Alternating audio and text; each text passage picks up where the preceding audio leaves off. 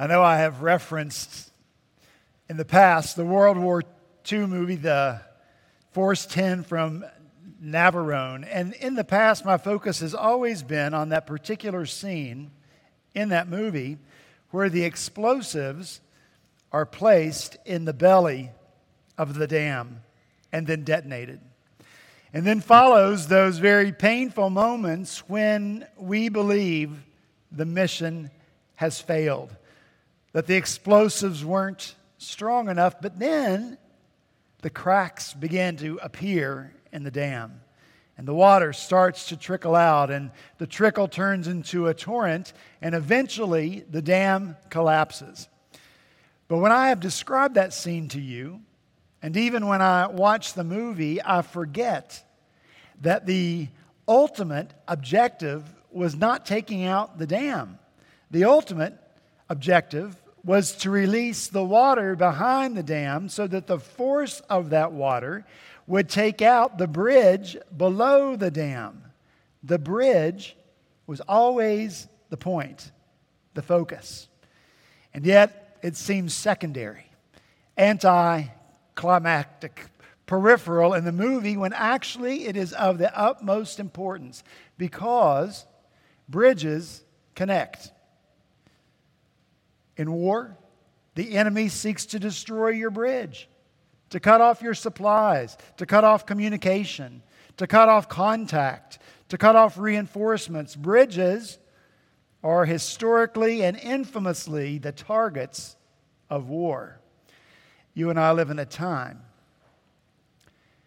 when cultural bombs are being detonated all around us.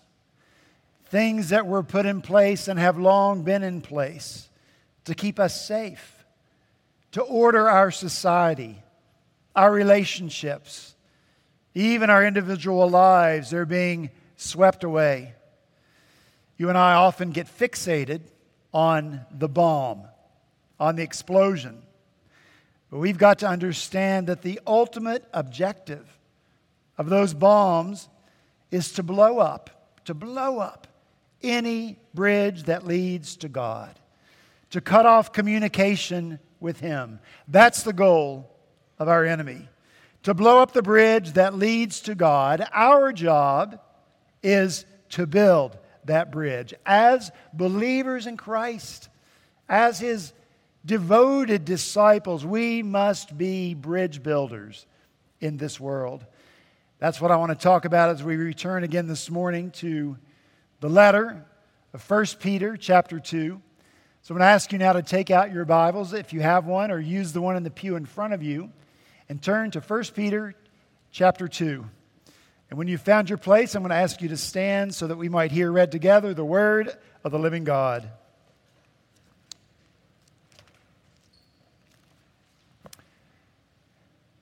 1 Peter chapter 2, beginning in verse 4, this is the word of the Lord. As you come to Him, a living stone, rejected by men, but in the sight of God, chosen and precious, you yourselves, like living stones, are being built up as a spiritual house, to be a holy priesthood, to offer spiritual sacrifices acceptable to God through Jesus Christ. For it stands in Scripture, behold, I am laying in Zion a stone, a cornerstone chosen and precious, and whoever believes in Him will not be put to shame. So the honor is for you who believe, but for those who do not believe, the stone that the builders rejected has become the cornerstone, and a stone of stumbling and a rock of offense. They stumble because they disobey the word, as they were destined to do. But you are a chosen race, a royal priesthood, a holy nation, a people for His own possession, that you may proclaim the excellencies of Him who called you out of darkness and into His marvelous light. Once you were not a people, but now you are God's people. Once you had not received mercy, but now you have received mercy. Let's pray. Father in heaven, we pray now that you would bless your word to our hearing, to our understanding, and toward changing our lives so that we might be more the people you've called us to be to do the things you've called us to do. We pray in Jesus' name, amen. Thank you. You may be seated. For the past few weeks, we've been looking at this identity that God has given to us. You and I are holy priests, royal priests. And here's what we've seen about that identity along the way. First, we've seen that it is fixed. This is the identity for which God created Adam and Eve and placed them in that garden sanctuary. Secondly, we looked at the function we have to carry out as priests. Last week, we looked at the favor of God that He bestows upon us in our work as priests. We offer what we offer, whatever that may be, through Jesus Christ, and that offering, that sacrifice is acceptable to God, emphatically so. Everything offered to Christ that passes through the hands of Christ is cleansed, purified, acceptable to God, and has His smile upon it. I pray that you have thought about that often in the course of this last week. Have you? The smile of God. Well, this morning I'm going to add to the fixedness, the function, and the favor of that identity another F. And that is the face-forward nature of that identity. In the early church, the Latin word that is translated priest here was pontiff. The Roman Catholic Church still uses that word in a perverted way and not in a way that Peter says it should be used of all believers. But the word pontiff is a compound Latin word made up of two words, pont, which means bridge, and facere, which means to do or to make. And so you put the words together and you have to make a bridge. And so the church then, as they thought about their identity, had this powerful image to remind them that their role was to build bridges to the world so that for the world they could build a bridge that leads to God. A bridge by which the world could escape out of the kingdom of darkness and into the kingdom of light. It's the face-forward nature of the church. And it stands in opposition to the church that builds a moat around itself, then scurries across the drawbridge into its own space, draws up the bridge, and shuts the door to keep the world out. No. Bridge builders. That's how priests, that's how you and I are to view ourselves. But I need you to listen very carefully to this. When I say build a bridge, I don't mean that in the sense that the world often uses it.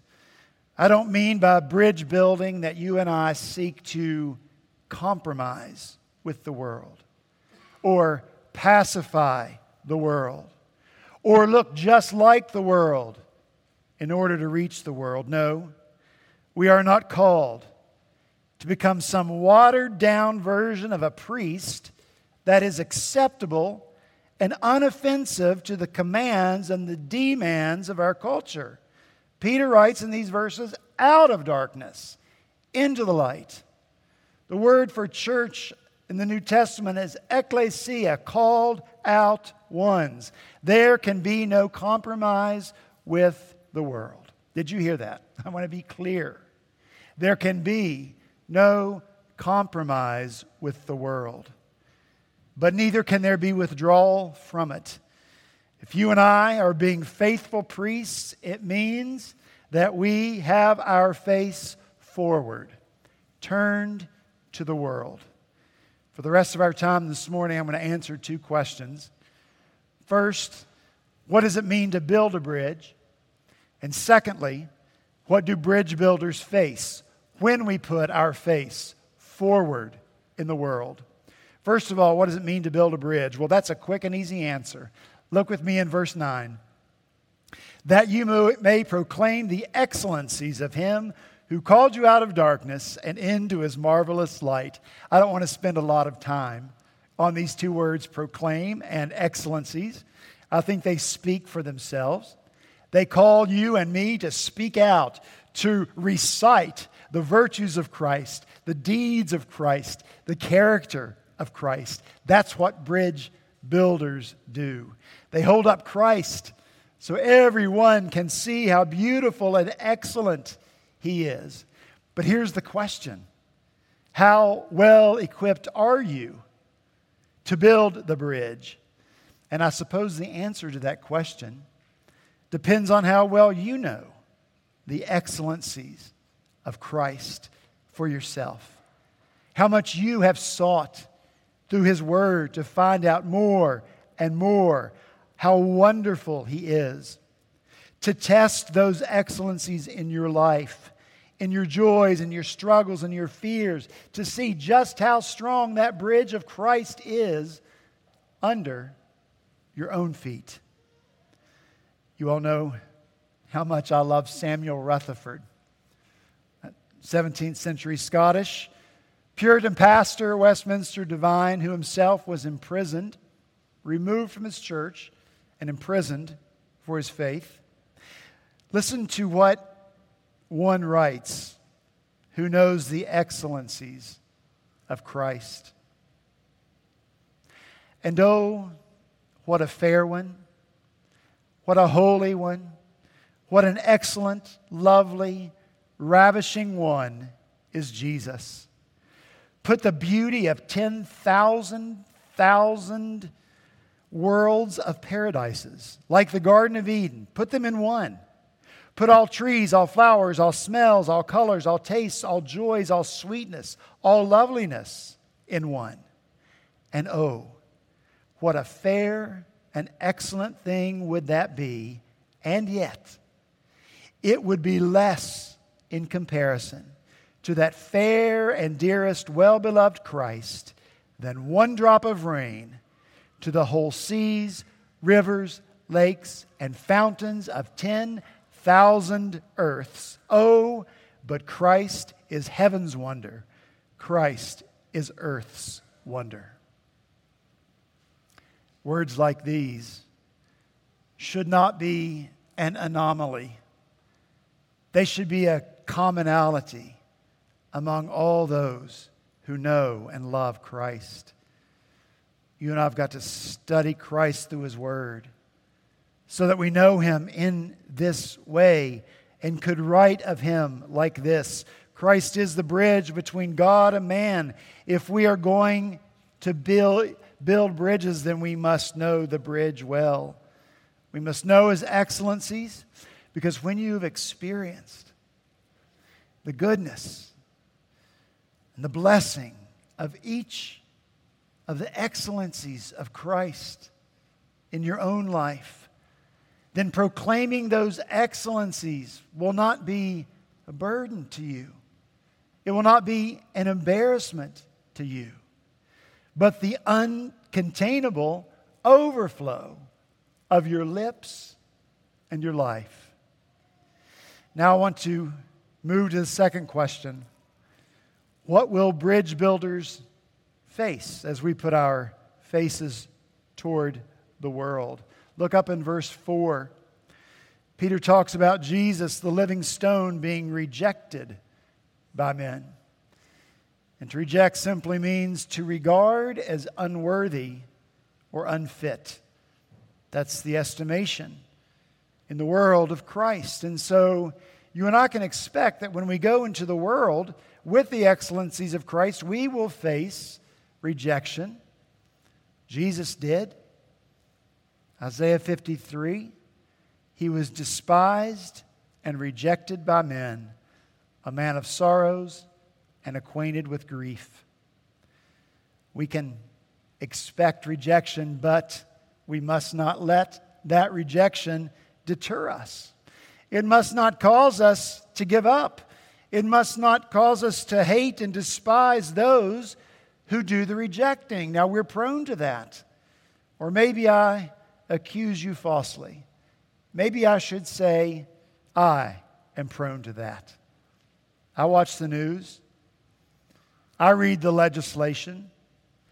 A poll conducted on July 6th of this year for Newsweek magazine found that 44% of millennials believe that referring to someone by the wrong gender pronoun should be a criminal offense. Criminal offense. Another 25% weren't sure if it should be a criminal offense. So add the numbers and you've got almost 70% of people, millennials, who think you should go to jail for calling someone by the wrong pronoun, and yet 48% of them believe that abortion should be legal under all and any circumstances. So kill the babies, but go to jail if you use the wrong pronoun. That makes me want to rage. Rage against the organizations. Rage against the political leaders that engender and promote and finance this belief. And that's just one small item in this relentless agenda in our culture to defy God, to defy His will, and to defy His way. But we must not hate. Y'all need to say that to me. Craig, you must not hate. Say it to me. Thank you. You need to keep saying that to me. Neither must we withdraw, and never must we fear them, or their seemingly unconquerable power and momentum. How many times do we say, well, that train has left the station, it's never coming back, as if we're hopeless? No, here's why. Look again at the end of verse 7. It says they stumble because they disobey the word as they were destined to do. Now it's beyond the time and the focus that we have this morning to talk fully about this word destined. But I just want to make this one observation about it. First, look in verse 7. All the verbs there are in the present tense. They are presently not believing. They are presently rejecting. They are presently stumbling. They are presently not obeying. And I only point that out because those who are rejecting Christ, at least in these verses, are only doing so at the present moment. And so when you read this word destined, their future is not in view here. For the present moment, their rebellion is destined by God. That means that the opposition from the world to the gospel never takes God by surprise. Somehow, it's part of His plan for the propagation of the gospel and the growth of the church. This does not preclude a future coming to faith. The Apostle Paul is a prime example of that. Paul was present at the stoning of Stephen, that wonderful first deacon of the church, the man who was filled with the Spirit of God. The man who gazed into heaven and saw the glory of God and said, "Behold, I see the heavens open and the Son of Man standing at the right hand of God." And for this statement, the enemies of Christ picked up stones and stoned Stephen. And Saul, who would become the Apostle Paul, was there. And he gave his approval to what was happening. Then Scripture tells us that there arose on that day, the day Stephen was stoned, a great persecution against the church in Jerusalem. And they were all scattered throughout the regions of Judea and Samaria. Saul was ravaging the church, and entering house after house, he dragged off men and women and committed them to prison. Can you imagine how the church must have feared Paul, seen him as an unstoppable force, talked about him among themselves as the epitome of all evil against Christ and His church. How they must have prayed that God would stop the evil that Paul perpetrated against them in that moment. In that moment that Paul stumbled over Christ, that he rejected Christ as God's cornerstone. He disobeyed the gospel. But as a result of Paul's persecution, the church spread. It took the next step. Jesus told them, "You will be my witnesses in Jerusalem," phase 1. All of Judea, phase 2. And Samaria, phase 3. And to the uttermost parts of the world, phase 4. Paul was destined to consent to Stephen's stoning. Paul was destined to persecute the church. And through that persecution, the church spread and spread and spread as believers took the gospel to whatever place they fled to escape the persecutions of Jerusalem. And God used Paul's vehement rejection of Christ to spread the gospel. But then, the best part of the story, it pleased God to appear to Paul while he was on the road to Damascus on a mission of finding and persecuting more believers. And Paul, this one who sought to blow up the bridge, fell on his knees before the one he had rejected. He fell on his knees before the one whose name he sought to erase from the lips and the hearts of all people, and he became the greatest evangelist and church planter the world has ever known. I just point this out to encourage us. We do not know what today's destined rejection might become tomorrow. If the church never prayed for Paul when he was persecuting them, can you imagine how ashamed they must have been for how small their faith was when Paul finally came to faith in Christ? If God wants you in His kingdom, He'll have you. How happy are you about that?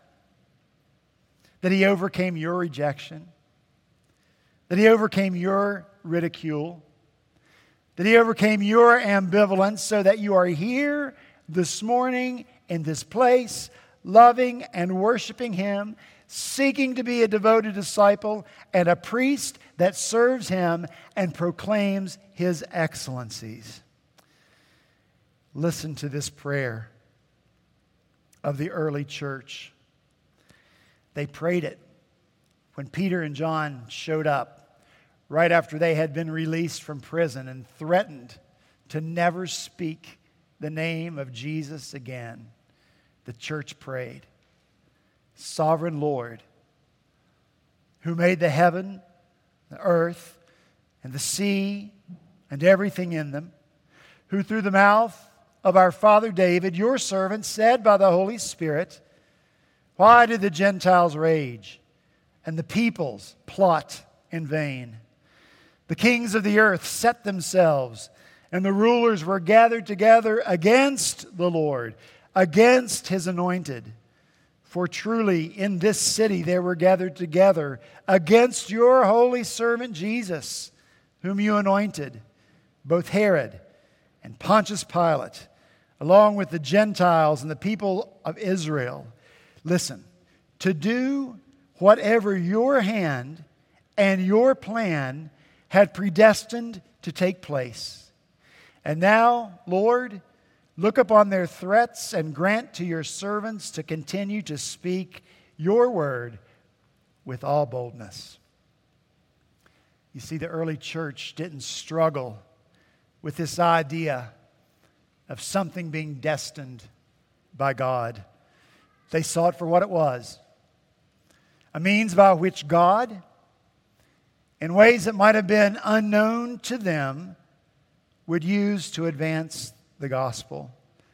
All they did, listen, all they did was pray for grace to remain bold bridge builders in the midst of that persecution.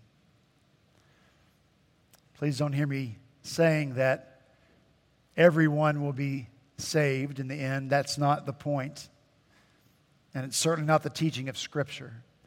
I'm just pointing out that as you and I seek to build those bridges to the world, we just don't know. We don't know what's going to happen in the lives of the most vehement opposers of the gospel. Those who are most set against God, set against His way of salvation, which is one and only. We don't know what's going to happen to the rabid God-haters who claim what we believe, who claim even what I'm speaking this morning is hate speech. We don't know. So, trusting God with the results, we go face forward to the world that might reject Him and us. But look at the hope that Peter holds out in verse 12. Keep your conduct among the Gentiles honorable, so that when they speak against you as evildoers, they may see your good deeds and glorify God on the day of visitation.